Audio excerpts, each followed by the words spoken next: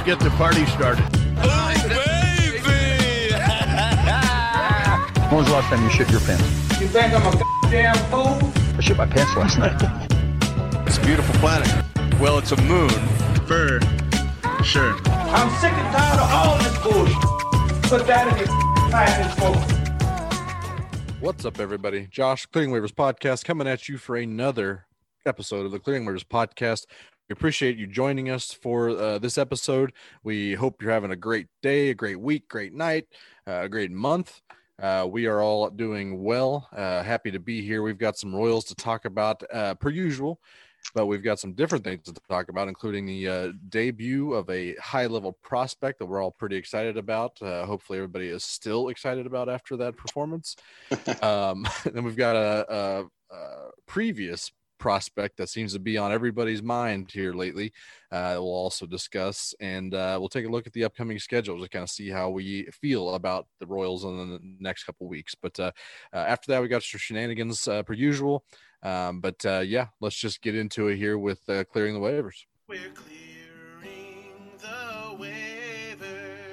Like I mentioned, there was a debut of a prospect pitcher, one of the core four, handful of high-level pitching prospects they've got coming up through the system. Jackson Kowar was dominating in Omaha for the entire season.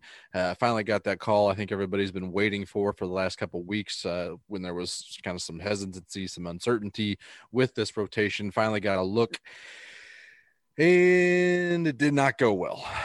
He against the Angels, who are, regularly when they're fully healthy, they're a pretty solid lineup. This is not that case. This lineup he saw was not that great. Still only lasted 2/3 of an inning, giving up 3 hits, 2 walks, no Ks, and 4 earned runs in 39 pitches.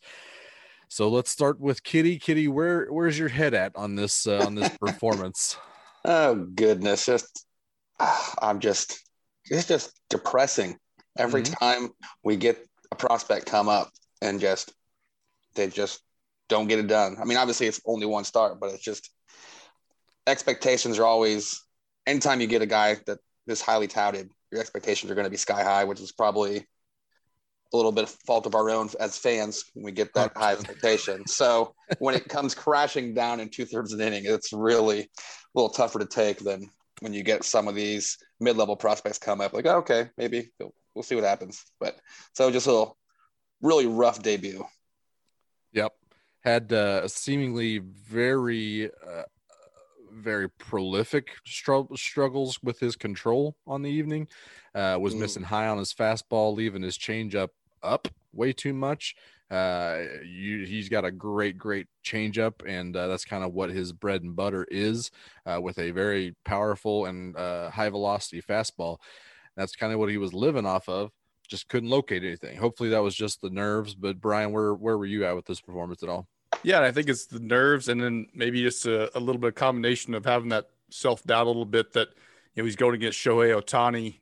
Is my changeup really all it's made out to be? And can I get a 96-mile-an-hour fastball by him? So it's kind of seemed like he was nibbling a little bit, and they kept saying on the broadcast that this guy is a good control pitcher. In the past, the walks haven't been an issue with him. But like you said, control was clearly an issue with him the other night. And I felt like the free bases were a big problem too. And I don't know. I don't get to watch him throw his changeup all that much except for the highlights on Twitter.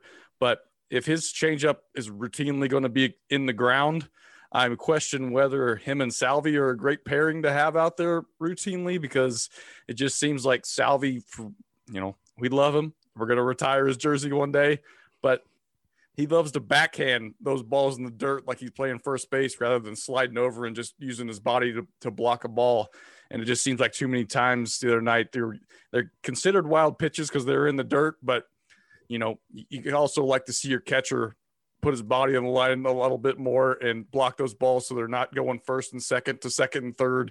And now you've eliminated the double play possibility. There was just too many of that with free bases and whether it was a walk and then a wild pitch got him free bases and stuff like that. There really only a couple of hits I remember being like solid, like shit, they hit the ball well there.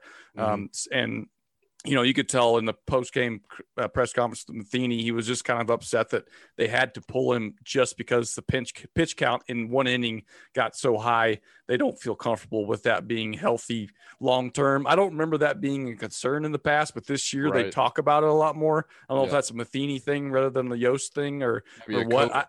I don't remember that being a thing before, having a pitch count in one inning.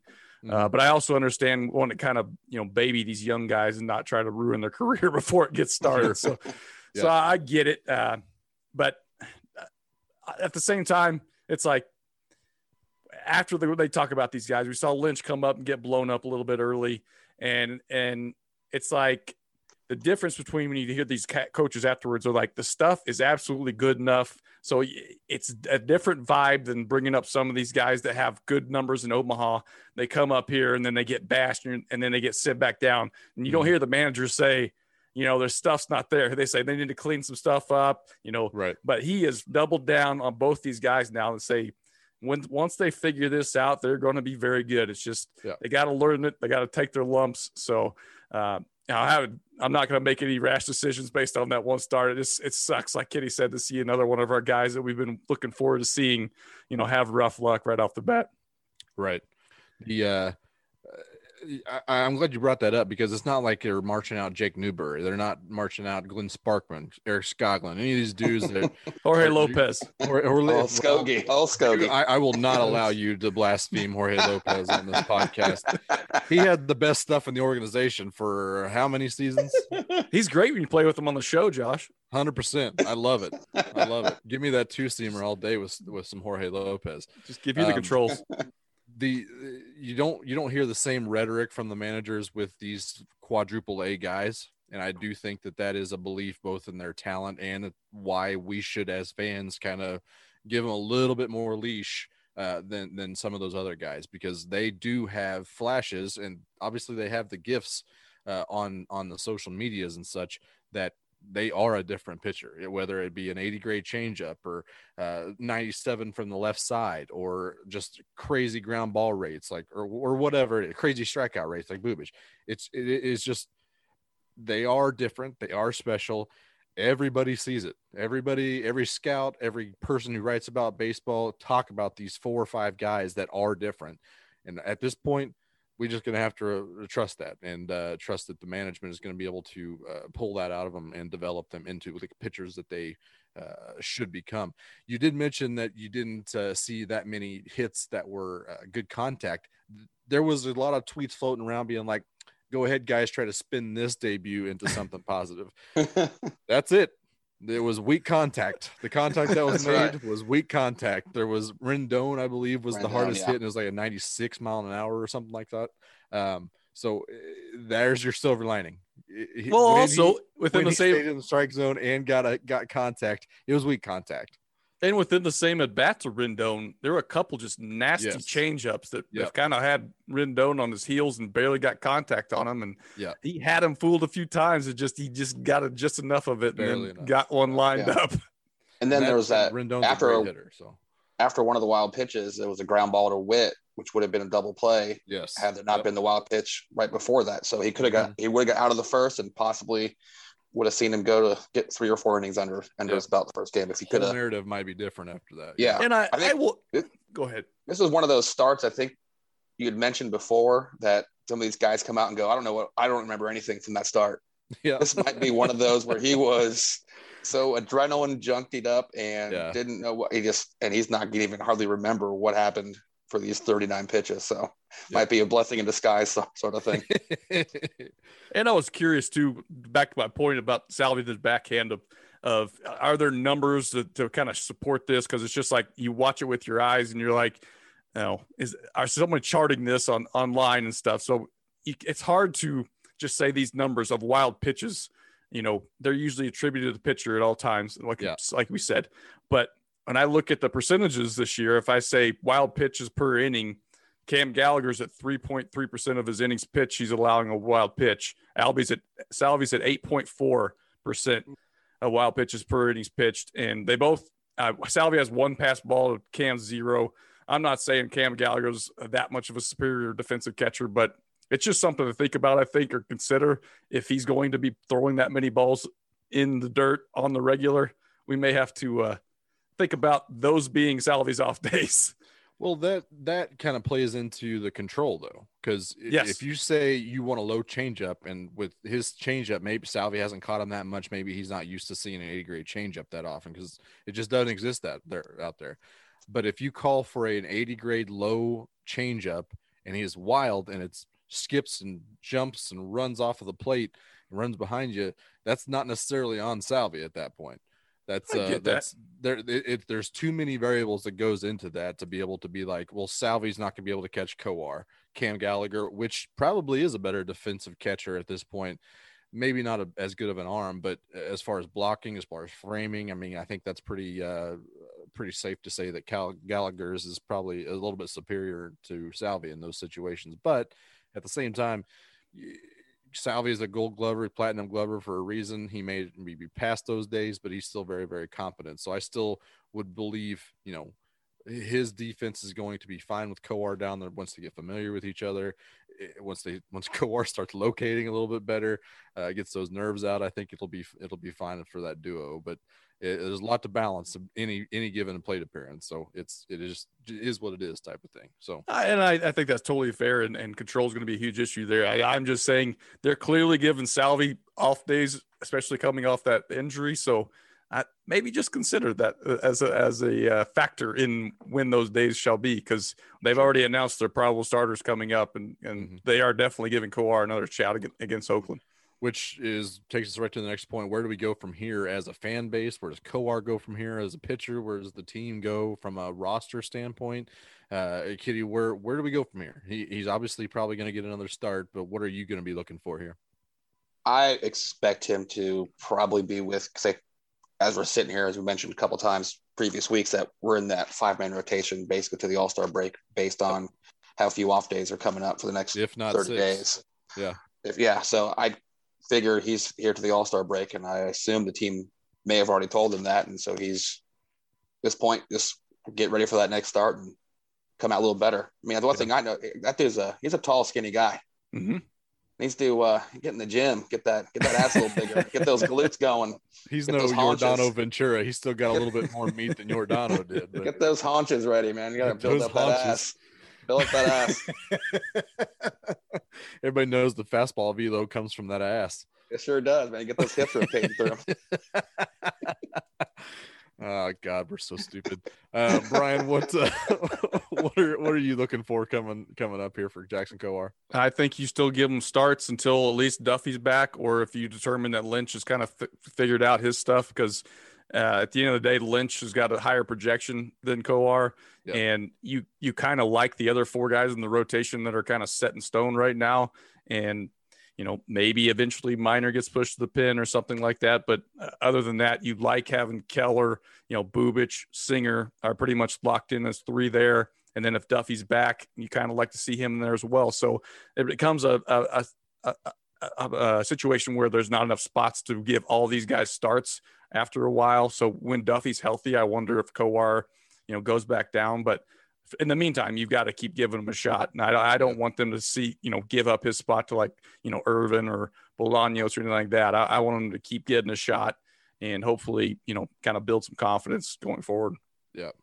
I mean, like we kind of touched on it. They brought him up for a reason. And that reason is because they think that he's ready. They don't think that he's going to be able to learn any more from AAA.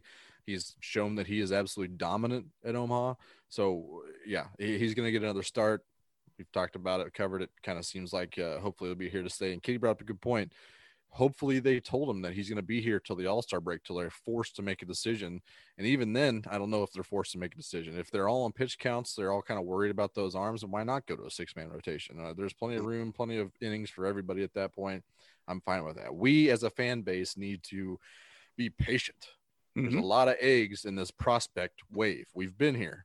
We've sat here and watched these guys cut teeth before, and it worked out. These guys are no different. They're in a tough game. We saw another article today saying that there's even a wider difference between AAA and the big leagues at this point than there were just last year, the year before. It's just getting wider and wider. So it's just going to be tough to go through it.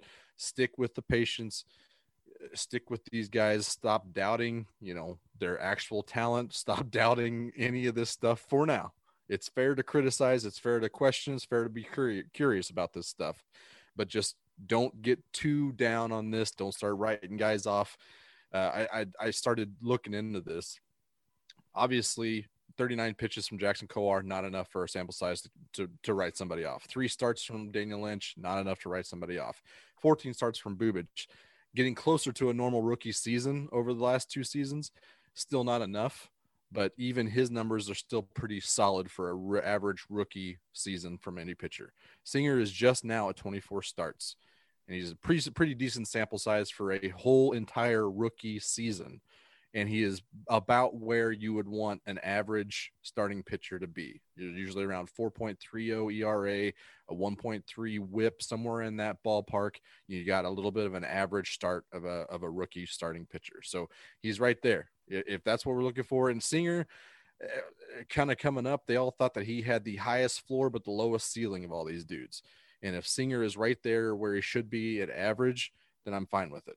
If you're looking at him as being like your 4, your 5 guy, that's an absolute alpha on that mound every any given night, then that's what you're getting. That's what you're getting right now. And that's a full sample size from Brady Singer. So love it or hate it, where the progress is a whole other conversation that we could definitely have. But at this point, we need to stick with these guys. And I know we're all excited about the prospects, but we just need to chill, be patient, let them do their thing, let them cut their teeth, and we'll see where we are at the end of the year with it. So, yeah, I think too, we talk about, keep pitching these guys at Omaha. It's kind of like, what more do they have to show you at the Omaha level? They're, like you said, Kowar's dominating them, and then he comes up in majors and struggles immediately. It's almost good to come up, even if we're talking about 3 starts that he gets before a Duffy or a Lynch is ready to pitch again. He gets to see what his stuff looks like against major league pitchers. And if he does go back to Omaha, he knows that I can't get away with this pitch that I got away with dominating these fools here. Like, he threw a couple of change-ups outside on Ohtani last night that tempted him, but he laid off. And the guys in Omaha are probably swinging at those pitches, and that's why, he's been mowing them down. So I think it's just learning what his stuff looks like against the best in the world. It helps a lot more development wise of if he does go back to Omaha eventually, and there's more spots for him up here. He has a better idea of what his pitches need to look like, what his repeated delivery needs to be like. I mean, it's just a whole different game. I think it was going around Twitter today that there's people are saying that there's never been a bigger gap between the major league level and AAA level that there is right now. And so, I mean, that kind of proves seeing what we've seen from Kowar and Lynch dominate in AAA, and they go up and have struggles immediately in the major league. So it's good to get your feet wet and maybe not get thrown completely in the water. Because I went back and looked at guys like Giolito. There's a commercial going on right now about, 2018, he was the worst pitcher in baseball, had like a 6.13 ERA, 1.48 WHIP, but they just kept trotting him out there. He got 32 starts that year. They just kept saying, keep going out there, figure it out. The next year he got Cy Young votes. So it's like, we can't make any rash judgments, even if it's one bad start. It could be one bad season. Right. Yeah. Max Scherzer didn't come out and start being dominant. Those are both first-round picks. They're not all Jacob DeGrom. DeGrom started when he was like 26 and has been pretty much dominant his entire career. There are exceptions to the rule for sure. Right. Yeah. That's definitely one of the fallacies of the fan base, myself included, where you just expect every single prospect to be DeGrom level right when they come up. Like, well, it happened for him. Should happen for our guys too. What's wrong with us? Yeah. Why can't we get a DeGrom? Why can't we develop 19-year-old Juan Soto? No, that's a good point. I mean, that's all part of the process here. We're all here to cut teeth. We're not here. We're here to watch them cut their teeth on the big league, big stage. And that's just where we are. We can't overreact. I know we all get a little amped up. I'm absolutely guilty of it, no doubt. But at this point, I found myself looking at Kyle Eldred's Fangraphs page, be like, why, what did he do? What they keep selling me this? No, I'm very much aware and very guilty of outrage myself. So I'm right there with you. But I keep telling myself, optimism, trust the process. Let these kids develop, and we'll be benefiting from it in no time at all. So, speaking of benefiting in no time at all, Adalberto Mondesi back on the IL. They put him on the IL retroactively over the weekend. Still with that left hamstring. I didn't hear the leg actually. Now that I'm thinking about it, it's a hamstring strain. That is kind of an open-ended deadline. Nobody knows really what the timeline is, and I think it's more of a player, pain level type of situation. You want him to be able to do whatever he can do whenever he can do it. So they did put him on the IL over the weekend. Been plenty of outrage led by a certain local radio host that seemed to really fan the Flames recently and caused a bunch of, waves and a lot of outrage and a lot of line to be drawn between the Mondesi apologists and the ones coming with their pitchforks and their torches. So why not us talk about it? I guess at this point, no one's asking for our opinion, but here it is. Here it comes. So we're going to talk a little bit about what we are kind of thinking about doing with Adalberto Mondesi. This one's going to be kind of more focused on what we're doing long term, because that's kind of what we've seen him over 4 or 5 seasons, half seasons mostly. Seen his talent level, flashing absolute rare skill sets and stats and doing records and stuff that nobody's ever done. And we also see him be the worst hitter in baseball type of thing. So it's a very wide range of outcomes for Adalberto Mondesi at any given moment. He could be walking down the hallway and has got a huge, wide array of outcomes in him. But Brian, what are you wanting to do, Adalberto Mondesi, in the long term? What do you think the Royals are going to do? What do you want them to do? Where are you at? First of all, you said this is a pain level type situation, which it's 100% not with a hamstring. And that's what is kind of most frustrating about watching the fan base talk about, hey, players play through injuries. Why doesn't Mondesi ever play through injury? The hamstring is one where he will tell you he feels fine. He can go sprint around the outfield, and then the trainers will say with a hamstring, wait 5 days and see how it feels then, because it's not a pain thing with the hamstring. Your hamstring can feel fine. You try to press it too soon, you're screwed. It's backwards after that. So both his injuries this year have been that way. The oblique, like he could feel the oblique in his left-hand swing or whatever it was, and not the right-hand swing. So he said, let me swing right-handed. I'll just do that. Like he wanted to play through that oblique, and they were like, no, we cannot rush this type of thing. So that's what sucked about this injury is it's not a pain level thing. They talk about it. They reinforce that to the media over and over again. Like nobody wants to play more right now than Mondesi. Right. He wants to play more than you want him to play. So back off this guy not being tough enough or any of that bullshit. Like that's a tired ass storyline. I'm so sorry. I did not mean to go full Petro on you. I did not mean for that transition to take place. That being said, give him 10 years and $200 million. No, I'm just kidding. No, I'm not ready to talk extensions really, unless he wants to give us a deal, because base it on his actual performance and numbers through the years. He would have to give us a pretty good deal, because we'd love to talk up his potential. The Royals, nobody's more excited than Dayton Moore about what this guy can do eventually. He just hasn't done it yet. So when you talk about extensions, it's usually based off what you've done, a combination of what you've done, what you think you can do. You add in all these injuries, it's just impossible to talk about extension numbers right now, I think, from both sides. So you still got him under control through 2023. He'll be 27 years old.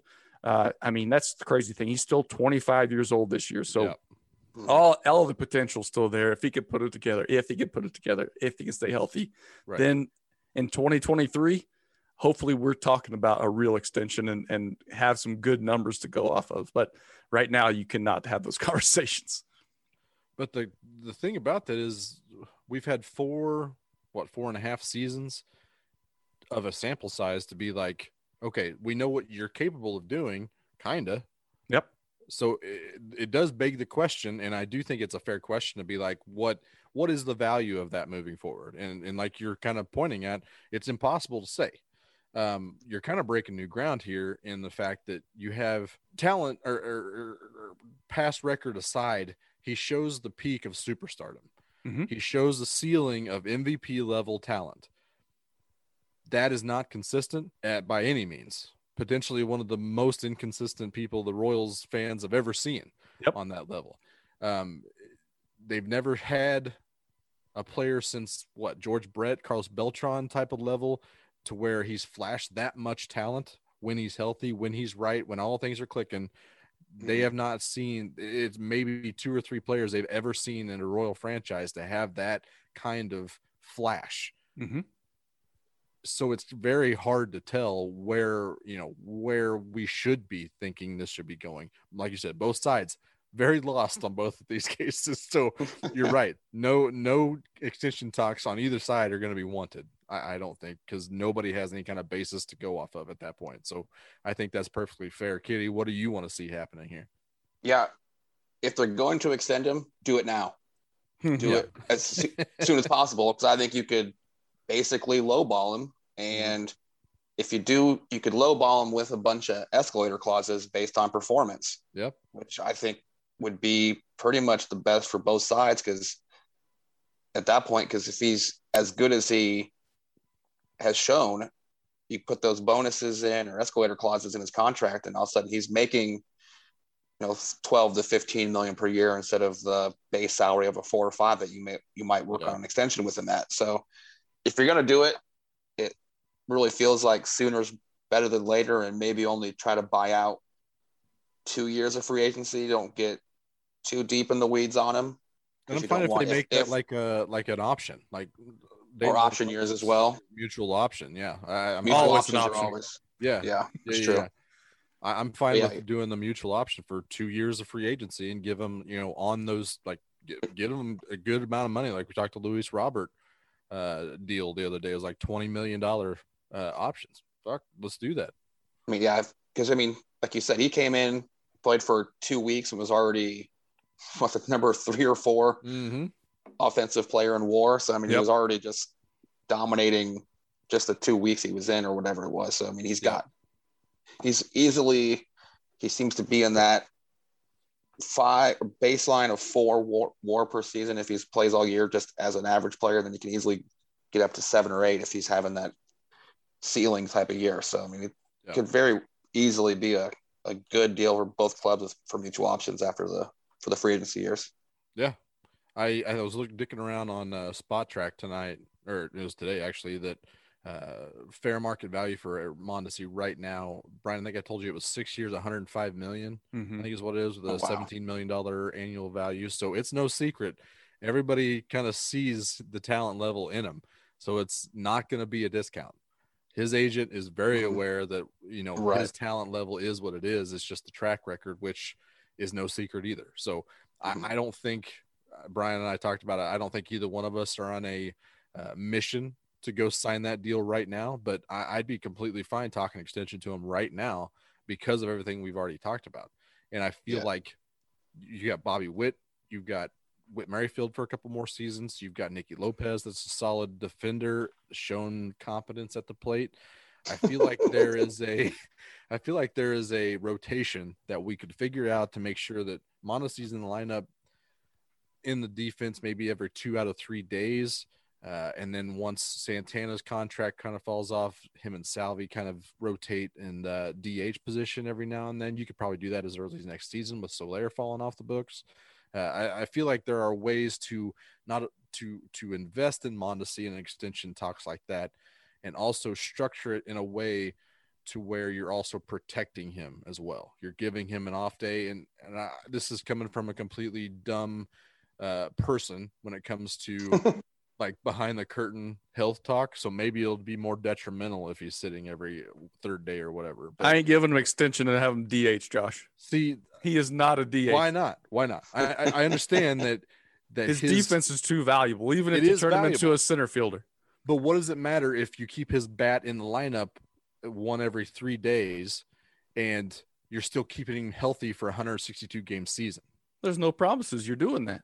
Well, sure. But you know that what you're doing right now, expecting him to be an everyday player, also not working. Those past injuries don't predict what he's going to get injured tomorrow. The best indicator of future events is past, Brian. That's how this works. That's how we're all – you don't have this many injuries without having injuries in the future. That does not happen, period. Nope. He'll be fine. All right. All right, Brian's ready to sign him 5 years. He's ready. He's ready to go. He's got the $17 million. 17 per. He's ready. I will close it out on this here. Over the past 4 seasons, there are 2 players that carry at least a 180 ISO and 100 stolen bases over the last 4 seasons. Mondesi and Trey Turner. There are completely different players as far as where their value lies, because Trey Turner, it hits 300 plus every year. He hits for power. He steals bags, period. He plays shortstop as well. Mondesi hits for power, hits for excellent speed, obviously, but his defense is way more valuable than Trey Turner's is. Trey Turner hits for more average at that point, so you kind of have a evening out of that. So Trey Turner is going to be a free agent before Mondesi, and so we can kind of see what that market is going to be. But that's kind of what we're looking at. Trey Turner is always in the conversation of one of the best players in baseball, especially if you're a fantasy baseball player, because he's always one of the top picks. He's a category filler on the offensive side. So I feel like he is a similar value to Mondesi, or what he can be. Mondesi is like 4 years younger than him at the moment, I think. So it's going to be very interesting to kind of see how that moves forward. But I think right now, we all talked about it, there's no reason to make a decision on this yet, unless Mondesi wants to give the Royals a hell of a discount. He wants to be a Royal. He loves it being a Royal. He loves the organization, apparently. So maybe he's interested in that. But at this point, we don't have to make a decision. Royals should make a decision. So hopefully in the next couple of weeks, we'll see Mondesi back. We're going to kind of take a look at the upcoming schedule over the next couple of weeks. I will say that we were one of the only ones to kind of talk about this week scheduled over this hot run for the Royals. So I am excited to do this, look forward at the next 2 weeks. We're basically going to look and kind of preview and look at what our expectations are going to be, what the Royals are going to be after that first Boston Red Sox series. I think it's a home series there at the end of the month here. Basically, they have 2 more against the Angels, which Chris Bubich has 1 out in the first inning, 35 pitch. Right now, it's 2-0 Angels. Shohei Ohtani hit a ball that is absolutely destroyed, and they're down 2-0 in the first. So Chris Bubich also struggling against this hot Angels team, apparently. Yeah, they're the world beaters. They are a frisky group, those Angels. But they've got 2 more in Anaheim, including tonight's game. Then they go to Oakland for 4 games. Back home against Detroit for 3, and then the Red Sox come to town for 3. Kitty, where are you thinking they're going to be in this run overall? So, they're 29-29 going into tonight's game 2 with the Angels. I'm not a big, don't think this road trip's going to turn out as great as I hope. I'm figuring split with the last 2 with the Angels. Possibly 1-3 against Oakland, hopefully 2-1 against Detroit, and then maybe 1-2 against Boston, who's playing well right now. So I had them at 34-36 after this 2-week stretch. So they're just hanging on, trying to just hovering around 500, which I kind of think is the pretty good rest of the season model too for them, as far as what I see. Just hovering around 500, just being competitive, but not having enough to really just put on a big win streak like they did back in that 2014 when they went like 19-4 off the All-Star game. Yeah. So I'm just not seeing that level yet, but I think they're right around that 500 for most of the season, if not all the way to the end. Sure. I have the exact outcome and for the exact same reasons. So right there with you. Very, very nice. Good stuff there. I think that that these 2 weeks largely depend on Soler and Dozier. Dozier went 3 for 4 last night with a double, maybe breaking out a little bit. And it only takes one, like I tweeted this, it only takes one aggressive, no doubt dinger from Soler to get me right back on the train. So hopefully he's coming out of it. He did follow it up in the 7th inning with an absolute lost plate appearance in 3 pitches. So he may have just gotten into one and felt really good about it. But I think it's going to largely depend on what Soler and Dozier do. I think that those two, if they get right, they can carry an offense. Soler sometimes can do it by himself, but Dozier getting right and hitting extra base hits, mixed in with Benny, mixed in with Carlos Santana, mixed in with Whit Merrifield seems to be breaking out a little bit. So I think this offense is going to need to be back and running and humming on all cylinders a little bit in order for this road trip to go a little bit better than what we're kind of thinking about being 5-7 on that stretch. But Brian, where are you at? I want to be more optimistic, but I'm kind of right there with you guys a little bit. I think somehow in these next 12 games, they're probably right in the same exact spot they are right now. I think they go 6-6. I think you hope that you can split that 4-game series in Oakland. The Red Sox come to town. They're a good team. Detroit, you hope they take care of business like they're supposed to against bad teams. But being that it's a road trip, I think you have to take that into account. So I wanted to be optimistic and say it's going to be a winning 12 games, but I think we'll be right there, 500 still at the end of this 2 weeks. I looked a little bit further ahead after the All-Star break. It's pretty soft there running up to the All-Star break, and then from the All-Star break to the trade deadline, I think is fairly soft. But after that trade deadline, that schedule is brutal for a month. So if they're going to get their wins, they're going to get into contention, it's going to be over the next 6 to 7 weeks. That's when you're going to have to see it. They're going to have to kick it into gear and get some momentum to going into the post trade deadline move. I don't expect them to be buyers or sellers at the trade deadline as far as big moves to be made. But at the same time, you'd always, that's usually where you really start to draw a line as to what this season's going to be. So not necessarily going to be indicative about, what the Royals are going to do, but it is going to be interesting to see where they are when they hit that really, really tough stretch. So let's see how that goes. I do love how I sprung the show sheet topic was the next 2 weeks, and I threw that future schedule right on top of you guys. I mean, and the crazy part is being at 29-29, you look at what's happened with the offense, and you've had 2.5 good bats for the first 58 games, and you've had 1.5 good starters. Bullpen arms have shown up. So, I mean, to be where they're at, and I feel like most of the team is performing under expectations as well. That's fair. Yeah. So that feels kind of like a slight disappointment, but also then you're kind of optimistic. Like, well, what if these guys actually showed up? Some of these guys that we were counting on, if they had shown up the first 58, 60 games here, this Royals team could be a good 7 or 8 wins better than they are right now. So speaking it's of kind showing of up, surprising. Optimistic, could he show up tonight? He did. He may have. I guess guys. he got all his anger out. He got all his anger out last night and ripping Kowar a new one.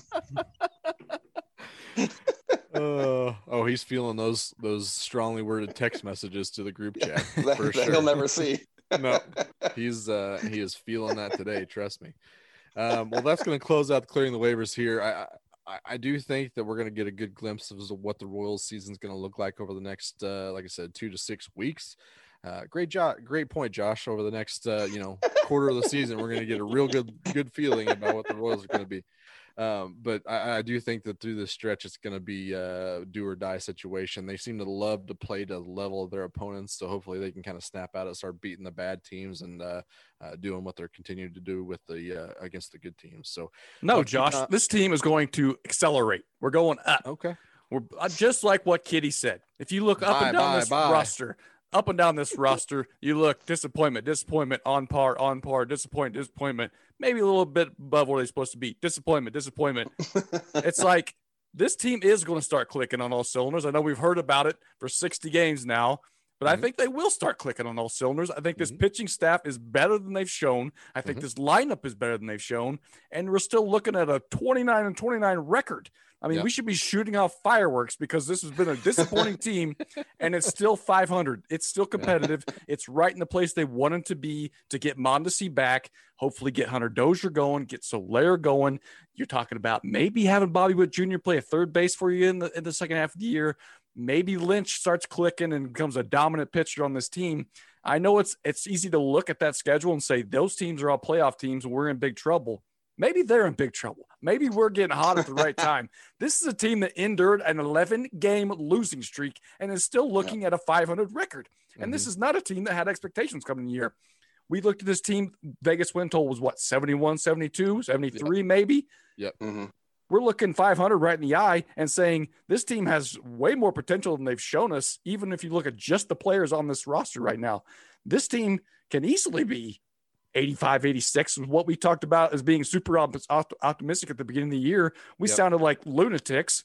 Yep. And when you look at this team right now and you give all these individuals grade cards, they're all not passing, but yet as a team, we're still right there at water levels at 500. So I'm excited about the potential of this team still, maybe more so than I was coming into this year. Because we sounded like crazy people talking about 85 wins. Everyone says they're nuts. That was 14 games above what Vegas says. And we usually listen to what Vegas has to say usually. But in this instant, I feel like our optimism is maybe paying off a little bit. Maybe it was right. Maybe a little underselling is what I'm hearing too. That's right. Yeah. I think this team could take off in the second half, and I'm ready for it. After that 11 game skid, they were 13-9, and that included this current third 3-game skid. So 11-6 or 13-6 coming into after that 11 game skid. So you might be right. I am. Write that one down. Let's go. That's a rubber stamp of approval. I am. I hope you hammered that over, guys. I dig that. I dig that confidence a lot. That's very good. So we're going to close out the clearing waivers this week, get into shenanigans right after this. And we're back. Hope you enjoyed that commercial break. We've got some waiver watch waiting game coming at you here right now. Waiver watch waiting game. Waiver watch waiting game. A little bit different than the waiver sharks. We haven't done the waiting game in a little bit. Basically, we've got each one of us has brought to the table some particular movie or show that has a Rotten Tomatoes score. We're usually they're under some kind of theme. I do have a theme for us this week that I'm very happy about. I'm especially mine. I'm very excited about this. But we each brought one. Each one of us is going to take a round at trying to guess the critic score on Rotten Tomatoes of that movie or TV show. This usually goes pretty smoothly. What? Smooth. Did I just make up an awesome Is that a word? Is that a combination of seamlessly and smoothly? It was smoothly. Okay. Perfect. Couldn't even begin to define that. That's take that dictionary. Oxymoron. Yeah. Suck it, Mr. Webster. Well, we've got movies and shows to kind of roll with, and since there's only 3 of us, usually up to 4, I did get a listener submitted movie that we're going to actually use to kick us off here. But the theme that we're going with is movies or TV shows that we just watched hundreds of times as a kid. I thought this was going to be a fun one just because usually those are just terrible shows that we love, shows or movies that we couldn't get enough of as kids that kind of revisit now and are just absolute trash. But we'll see how it goes here. We're going to start off with the 1990 classic Home Alone, submitted by our buddy Zach Schwartz, formerly of the Heartland Pod, but also of the lead singer of the Hollow Ends. This is the OG version. That's right. Home Alone. Old Kevin McAllister. All right, I'm in. Try to guess the Rotten Tomatoes score of Home Alone. I'm going to try to... You can't Google it, Josh. I'm not. I did Google it, but I haven't clicked on it yet. So we got to have a ruling here. Okay, Brian, you were the first one in. What do you got for your guess? I think this has to be high. I remember it being universally loved, and even though there's some kind of cheesy lines in there and corny acting, people enjoyed it. It's a Christmas movie. People tend to enjoy Christmas movies, so I'm going to go Michael Irvin, 88. 88. Okay. I don't like it. Like this corny acting talk. But I don't think I've ever. And I guarantee I've never seen my grandfather laugh harder than he was watching this movie. He could not get enough of Kevin McAllister beating those damn wet bandits. He loved it. To an inch of their life, seemingly. Oh, so good. He loved it. So I'm going to go with 80. Smoothly. 86 for me. Okay. Right there. I may have made a mistake right out of the gate. I think I was rushed. I don't like this. I think I went too low. I think I went too low. I was all flustered here. I think I went too low. I need to reset. But I did go with a 71%. I feel like I'm too low on that, but whatever. You are too Nice low. now. And if they agree with you, then they're too low as well. Okay. Let's see. Can I get a drum roll here? Critics cannot hate Home Alone. Come on. Yeah, because it's family friendly, so it's not one where they're going to have the stick up their butt and being, that's raunchy. Right. How dare they? So Good, clean, it should be fun pretty type high. thing. Audience score was an 80%. That's too low. You think? Should be an 88% is what it should Should be 88. Well, the critics thought it was a 67% God, Whoa!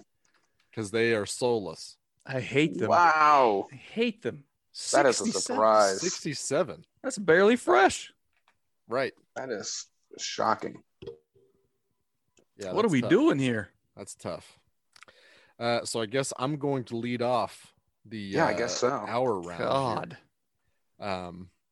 And You're so excited for. Let's I'm do so it. excited for this. Back when I started getting Disney Plus, I saw this movie and I was browsing movies. I saw it on there. I was like, oh my God, I haven't seen that in legitimately 2 decades. You guys are probably not going to know what this is. Brian, you might. I guarantee you've seen this, but I did watch it 1,000 times. The Big Green. Oh, yeah. Josh, I don't know if you remember, but we lived in the same house when we were children. So Wait, when? when you watched a movie 1,000 times, I got to watch it 990 times. So That's not necessarily the truth. We did a lot of things behind, not together. The Big Green. The Big Green. It's Soccer basically movie? the Mighty Yep. Ducks on a soccer field. I It thought had, you might go Mighty Ducks in this. Yeah. Was the kid from the Sandlot in this one? So The it catcher from the had Sandlot? 2 kids from the Sandlot. It had Squints and the catcher. I can't remember his name, but Freckles. Yeah, Had him, Freckles. Steve Gutenberg in there. Buckwheat from Little Rascals in there. Tackled a lot of topics, including like immigration, racism, goats. Oh, boy. It was also thrown in there. So very, very good movie. I had to watch it today just to kind of scratch that itch. See It's if it holds very up. bad. It's really bad. Not good Yeah, at all. But I'm in. I'm okay. already in. I've kind of assumed as much. Brian, are you in? What I'm year in. was this one? Just to, do you remember? Did you write that down? I believe. Did you write that down? 95. Okay, Yeah, no, that does that take it in. that makes perfect sense. right in for that me. hill. Boy, does it look 1995. I will say, very much 1995. I believe Kitty was in second place. Kitty, what do you have for the Big Green? So I just assumed it was bad. Okay. 95, so it was way too late for me to have watched this as a children's movie. So, but I just guessed good old 28. Mhm. Ooh, my God. Curtis Martin. Yeah, All that's right. what I was thinking. Curtis Martin. How low did you go? Jesus. I mean, I should have taken the Home Alone grade into factor here. I mean, it was a stupid kids movie. That's how, Mhm. I mean, it accomplished what you're going for. Like you said, teaching life lessons here. Let's say just fresh at 63. And it'll 63. be like 32. Well, the audience score, the people that should appreciate it the most, gave it a 46%. Oh my God. That was 25,000 plus ratings. So Can we start over? pretty Wow. good sample size. The critics, granted, there's only 5 reviews. No, this is not cool. This shouldn't count at all. Roger Ebert is one of them. Who cares? It was 5? 0%. 0. You can't bring a movie that has 5 critic reviews. It has a Rotten Tomatoes score, so it is very much in bounds. This is bullshit. This is under protest. 63, huh? You must have really enjoyed the Big Green, Brian. Apparently, all those times he had to watch it while you were watching, he really got a kick out of it. Incredible. I mean, every movie like that is trash, but I mean, people watch it. It sells a lot of copies. People, I mean, what do you want? When has that ever affected a critic score? Never. Not ever. What's the point of them giving a review if there's only 5 of you that are going to give a review in 30 years? Because they're top reviewers, Brian. Oh God. When Zero. Roger I was really Ebert- hoping for 20% on that one after it said 5 reviews. Well, since Brian went 63%, it might as well have been 20 because you gained that much ground on him there. Good Kitty, God. you are currently in second place here. What's your movie or TV show that you watched as a kid? Was it like Chips? I have to go obviously at least 10 years back from your movie because that's when I was a kid. Love Boat. Love Boat. I went Wings. a classic. Are you ripping on Wings? Isn't that old? Gilligan's Island. Yeah, MASH. there you go. Wings. We You know watched that- Wings reruns at the babysitter. It's a good babysitter. Yeah. Give her a raise. Yep. I went with 1985 classic Pee-wee's Big Adventure. Oh, okay. Paul Rubens before he got caught in a adult theater. Well, we don't. I mean, he had a Making career some- post that, so we're Was fine. making great movies back in the 80s. God, I'm very curious how many people reviewed this one. I didn't even check. Didn't he make a? There was a new Pee-wee. Big Top Pee-wee was the second movie. I think they made they made something recently. I did not watch that recently. How did he get uncanceled? By the way, It was far enough back in his past that he could. he got I guess grandfathered he- in. Yeah, he's okay. Statute of limitations. I mean, what else are you supposed to do in an adult theater? That's kind of like I always thought that would be the expectation in one of those movie theaters. I don't know. I'm in. Okay. Ah. I'm in. Love this movie, Francis, that evil neighbor. What a jerk. All right. So I think Josh, since his initial guess was so good, he gets to go first. If I'm not mistaken, this was a Tim Burton film, correct? Yes. Okay. Which So is he is crazy. never made a low rated movie in all. I don't get his stuff, but people do, and they seem to love it. So I went 76%. Holy shoot. Wow. All right. 76. Yep. I thought we were going to maybe be in the running for back-to-back zeros.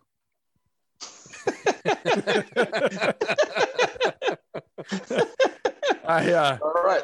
I think BK is going to go a little bit different than Josh's answer then. Yeah, I mean, I didn't know that fun fact from Tim Burton.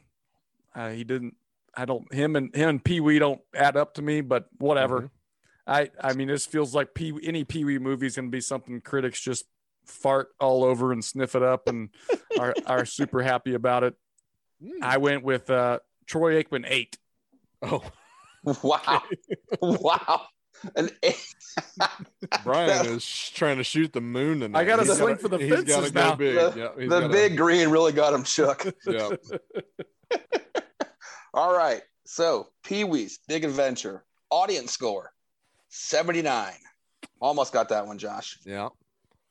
And you also weren't that far away from the critics with an 87 Holy for Pee-wee's Big Adventure.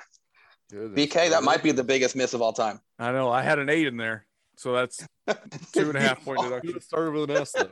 2.5 point deduction. 79 Good call. point Yeah, that's what we'll start doing from now on. If you get single digits, One of the through numbers. nine, and one of the numbers is right, you shoot for the moon and you get one number right. Yeah, You get to add 2.5 points. I Two and a half points. think I've got an all-time high score. in this Oh game, my so God. Let's just Hey. move right on past that and go Yeah, right yeah. into my movie. Yep. When Kitty said 1985, I thought for sure he was going to repeat mine. It's got to be Masters of the Universe. 1985. I didn't realize it was this far ago. Goonies.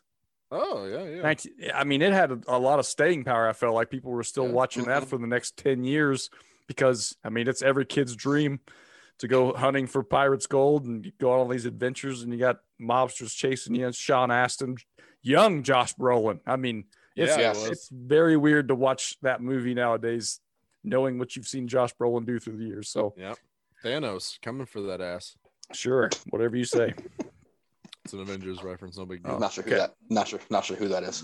You know damn well who Thanos is. I prefer not to know.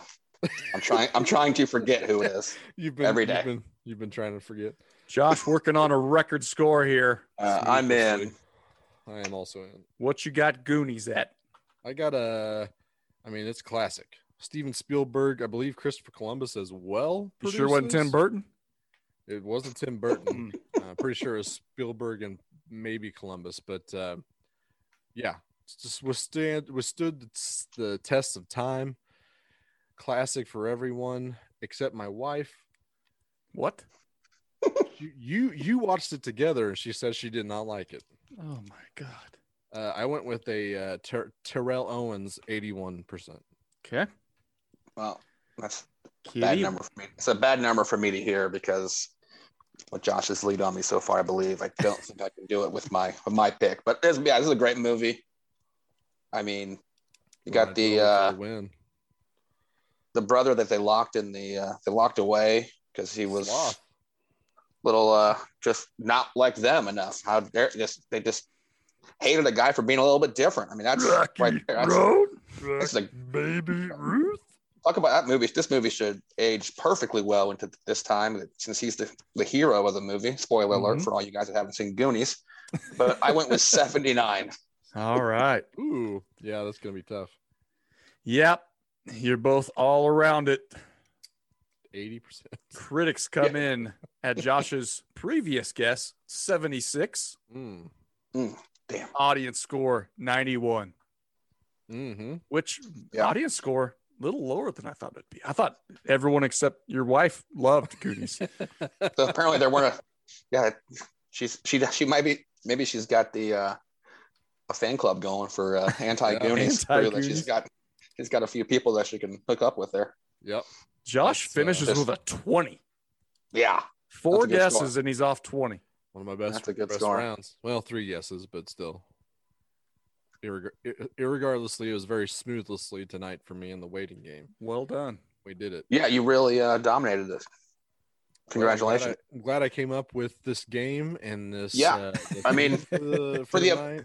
For the amount of work you put into the other game where Brian and I inevitably only get one guess right, it serves you right to be able to win this one on us. I got some good karma coming to me. Then, Uh-huh. Exactly. Yeah, I appreciate that. Well, that's gonna lead us right into the Keep Trade Cut for the week that we've got here. But first, we got to hit that theme song. Just keep trade cut, don't give it to you. It's Tuesday night, we're in the spot. Yeah, don't believe it, just watch.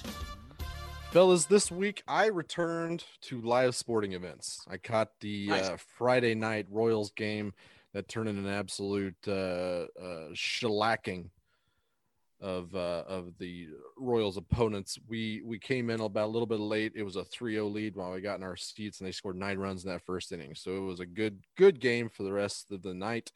But inevitably, I did get a little bit of the inspiration bug bit me a little bit that night. And basically, I want to keep trade cut the 3 aspects that go to a game. And one's a little bit of a fantasy thing here. But you can either choose between no more lines at the concession stand or the bathrooms or ticketing or whatever. No more lines, period. Or your food and drink is half priced at all times. Or any game that you are in attendance for, your team has spotted 1 run, 1 touchdown, 1 goal, whatever you would like. But your team is spotted and favored that much more when you are in attendance. So we're going to keep trade cut those 3 things this evening. I'm going to lead off because I did have that stellar and MVP performance in the waiting game. I'm going to go ahead and first cut the food and drink is half price option. I don't love that they have the high prices there, but when you go to a game, you kind of accept them. You kind of anticipate them. You tailgate beforehand so you can mitigate any of those costs and cut them as much as you can. So I'm going to cut the food and drink as half priced here. I'm going to trade for your team getting spotted 1 run, 1 touchdown here, because I think it would be awesome at first. It's going to give a lot of trade value, but it's going to become a curse because you're directly affecting the outcome of the game. And if that becomes known, then you will be expected to be at every one of those events moving forward. And there's going to be times where you just can't, or you just don't want to. Those days are going to happen. The team's going to lose. It's going to be your fault. Now you're getting death threats. So it seems it's going to be a curse at that point. So I'm going to go ahead and trade that. And I'm going to trade that for my own personal rocker recliner in any game I do go to. They used to have those fan of the game seat upgrades there at Coffin that had those recliners, were they recliners? Just really comfy ass chairs. I don't know if they're still there. Do you know if they're still there on the first base side? I don't think they're recliners. I don't think the recliners are super comfy. They're big No. fluffy chairs. Like they have those chairs at some of the college football teams. I think KU has them basically at one of their end zones. They have all those big ass chairs. They look very comfortable to watch a game in, like you're in your living room, basically. They got to get the fans in the stands any way they can at that point. Their whole That's stadium true. might as well be recliners at that point, just to get their fans in the game. They've got plenty of room. Yep. Oh, burn KU football. Well, I would like to get a rocker recliner for my game. I don't want to. I know they have the seats right behind home plate and up in the suites. I'm not a Schlansky suite guy, even though they are pretty sweet. But just give me a rocker recliner. That's all I'm asking. Give me my own personal rocker recliner. I don't want to share it with anybody because it's just full of farts and stuff that I don't know. I don't know the source of their farts. But I want my own personal rocker recliner in Kauffman Stadium. I feel like that's a pretty simple request. So they have. Is this a seat where that recliner gets changed in and out between games in case you're not showing up the next game? No, they have they to just bring back out, or they cannot allow anybody else to sit in them. Period. it's under plastic cover, like Yes. old grandparents' furniture when you're not there. Yep, 100%. Yep. I like it. I'm in. And that leaves me. I'm gonna keep the no more lines. Friday night was a Buck night. I legitimately stood in line for ice cream, I think, for an hour, which is a solid inning of any normal game. If it wasn't a 25-run game, then it's that's a whole hour of game time that I'm not getting back. That's not coming back to me. So I want no lines. Period. Restroom, bars, drinks, whatever. Ticket entry is a big deal. Parking lot entry, no lines. Just I want free entry regardless. No, don't stop wasting my time type of thing. Fair enough. Kitty, what's your keep trade cut? Yeah, I'm keeping the same thing. I thought, I mean, like you said, the one run spotting is nice too, but I'm with no more lines. Because waiting in line for either the bathroom or a food line, miss half an inning to an inning of baseball, just frustrating. And I came out to watch the game, and now I'm stuck in these lines for this long. It's just takes a little bit away from the experience. Yep. So I'm with you. No more lines. I'll go to my seat. Go from my seat to the bathroom. Come back real quick. Go get some beer. Come back. It'd be great. Really like that. Mm-hmm. Food and drink half price. I'm going to cut you as well. I know what I'm getting into with the Royals at the games for the food and drink price, so it's not the worst for me. I'm not going there with a family of four, so my food expenditure is not as much as some people's, so that's not as big of an issue for me. Mm-hmm. I'm going to trade the one run spotting. I think a lot of people would jump on that one as well. And I'm going to trade that for nothing is ever blocking my field of vision. Yeah. There's no tall person in front of me 2 rows up that somehow 7'6" guy came to the game today. And now he's towering way above the seats. And I have to lean every half inning to see the pitches, or someone decides to, it's lightly sprinkling, so they pop open an umbrella. No umbrellas allowed at a baseball game. Bring a poncho. That's your only option. Mm-hmm. I don't know. I'm still pissed every time umbrellas are allowed at a game. It's just absolutely ridiculous. Or a sign. So, God forbid someone has a sign. As long as if you bring a sign and don't hold it up while game action is happening. Yeah. In between innings. I'm okay. Mm-hmm. Between innings, and that's your sign. In between time. Batters, maybe. Maybe, yeah, a little bit of that. That's fine. So, but I just want to have a clean look at the action all game. I think that's fair. Should be too much. Usually it's a kid with a sign, so they don't know any better, but you feel like a dick for suggesting not to do that. Down in the front. What you do is you go up about 12 rows, and then you yell, and then you walk around a little bit, and then come back on your seat. You're those guys yelling back there? Can't believe how rude those guys back there were. The nerve of those guys. Oh, my, couldn't believe it. All right, Brian, keep straight cut for the week. I guess, guys, I am the only true team player. I like to be a team player here. No. I feel obligated to keep I'm worth spotting my team a run or a touchdown or whatever, because I want my team to win. And I guess you guys don't care about that. You just would rather trade that luxury away to somebody else, possibly an opponent. So I'm going to keep it because I'm all about the team. Team. Oh, and if the team ever gets a wind of I'm worth a run every game, what is that worth to the team? At least free entry. Yeah. What are they? I think they make your life a luxury, Josh, and you're not dreading going out there to any games. I would look at it as they're getting me out of any commitment I would ever have to make other than go to watch my team play. I have a commitment to the team. I'm a part of this team. I feel like it's more of a Superman thing where you have to keep it a secret from everybody for some reason. Brian 100% develops a Superman complex with that superpower. 100%. In my mind, I become like popular, like that KC guy that would hold up the stupid sign after wins. Yep. I would let people know that we won because of me, not because of you guys that are making millions of dollars. It's because of me. I came to this game again. You got the win by one run because thanks to old number one right here. Yep. But that's because I'm a team player. What jersey number would you request of the team at that point? I would request no jersey number, Josh, because I don't belong on the field. I'm just here for the team. Team. All of it. Interesting. Okay. No number. I appreciate that you don't feel like you would have an ego after that. No way. I would just be demanding the ownership gives me millions of dollars. Right. Gives me I need a private helicopter to pick me up and take me to every game, so I don't have to worry about those lines like you're talking about, Josh. Yep. I'm very much looking forward to like the birth of your child being compromised because you have obligations to the team and to the city. Team, Josh. Team.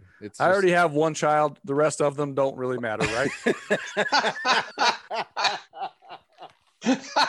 We see it all the time. These athletes, they always they'll miss a game for their first child. The second child, it's like, I got one already. I mean, I'll be there. 2-game hit streak intact. I got to keep it going here. We got an off day in a couple days. I'll be there. True. But I got an obligation to this team because I'm team guy. I like it. Okay. And so I'm going to cut no more lines. It's not really a big problem for me. I don't feel like the bathroom sometimes can be a problem, but there are so many places at the park where you can buy a beer. They've got those nice little convenience stores now where you're like self-checkout. Did those actually have beers in them? Oh, yeah. I saw those. Nice. Oh, yeah. They got coolers. You go in there, grab a beer, set it on the thing, like a convenience store, check yourself out. You're good to go. Man. So there are way more options now to get a beer where if I'm standing in a line with more than two people, I've made a bad choice because there are way better options to buy a beer out Do there. They have ice cream there? Because that's where my long wait came. That's the problem. Yeah. When you try to get into specialty. Specialty stuff. Yep. And so I'm trading the half price food and drink because, like you said, that's going to come with it. And I'm going to trade that to help me with the lines that I have a problem with. I'm bringing back the piss troughs in the men's bathrooms. That was a horrible, we try to progress as we grow as a society. I feel like we went backwards when we got rid of the troughs in both Arrowhead and Kaufman. I mean, it took you from a boy to a man to stand shoulder to shoulder with a man, and you were trying to not use your peripheral vision, but you had no choice. You had a row full of men side to side peeing in the same trough, and there was hardly ever a line because it's way more efficient than these individual urinals. It's maddening that you stand in line about to pee your pants, and there's a full 2 feet in between urinals. You're like, that's I could be peeing right there. It's a new level of social distancing. Bring back the troughs. That's what I'm trading for. It's where boys become men and men become boys because that's they right. Get drunk and go sliding in it, slip sliding. Some of those, especially the biggest, the trough is the shy pissers are not going to be happy with your decision. Right. Yeah. They have to wait for the stalls to open up. They still got stalls. If you want to act like you got to go too. That's it's equal opportunity there. That's right. Well, that's going to do it for the Clean Waivers podcast this week. Stop talking, Kitty. I'm closing it out. We're done. Closing it out. We've talked enough here. These kids, these folks, piss trough need to go. That home run by Ohtani went 470 feet. By the way, sure it did. It's a long. That's pretty far. Stassi just hit another dong, so it's 4-0. Not mad at it, but we do want to thank everybody for listening and joining us this week. Go check out the rest of the Royals review work. They're doing great work covering the Royals, go check out the Royals Farm Report. They also have a podcast you can enjoy to kind of get up to date on all the farm system, all the prospects and youngsters that we can put a lot of pressure on in their upcoming debuts. We look forward to that, but shout out to them. But we're going to take a little bit of a break. We've got some summer vacations kind of run through here in the next couple of weeks. So we'll probably take a couple of weeks off, probably back on June, 29? Nope. 22nd, something like that. Good job preparing, Josh. Yep. It really got that fun date. 2 weeks, basically, you're going to be without us. Go check out previous episodes of the podcast. Maybe on the other side, we might have the return that we teased a couple weeks ago. We might have that return, which you can kind of look forward to maybe. But go check out some of the previous episodes. That 1 year anniversary was a lot of fun to put together. I'd highly recommend going and checking that out as well. But we did have some great interviews over the last year and a half. Go check those out and see how wrong all of us on that podcast were. A lot of fun to do those, but some of those are time sensitive, some of them are not, but whatever. It's been a lot of fun doing this since we started it. But go follow us on the Clearing Waivers at the social medias and all the platforms that you might have. Go subscribe to the YouTube channel so you're up to date on all the new episodes and you can see our smiling faces as we do these episodes. But go subscribe to both us on anywhere you get your podcast. Royals Review Radio has all your great coverage for the Royals podcast between us and the Royals Farm Report. So go subscribe to that channel and you can get our episodes as soon as they drop. But other than that, I think that's all we got. We hope you have a great couple of weeks here. We'll see you on the other side. Ta-ta for now.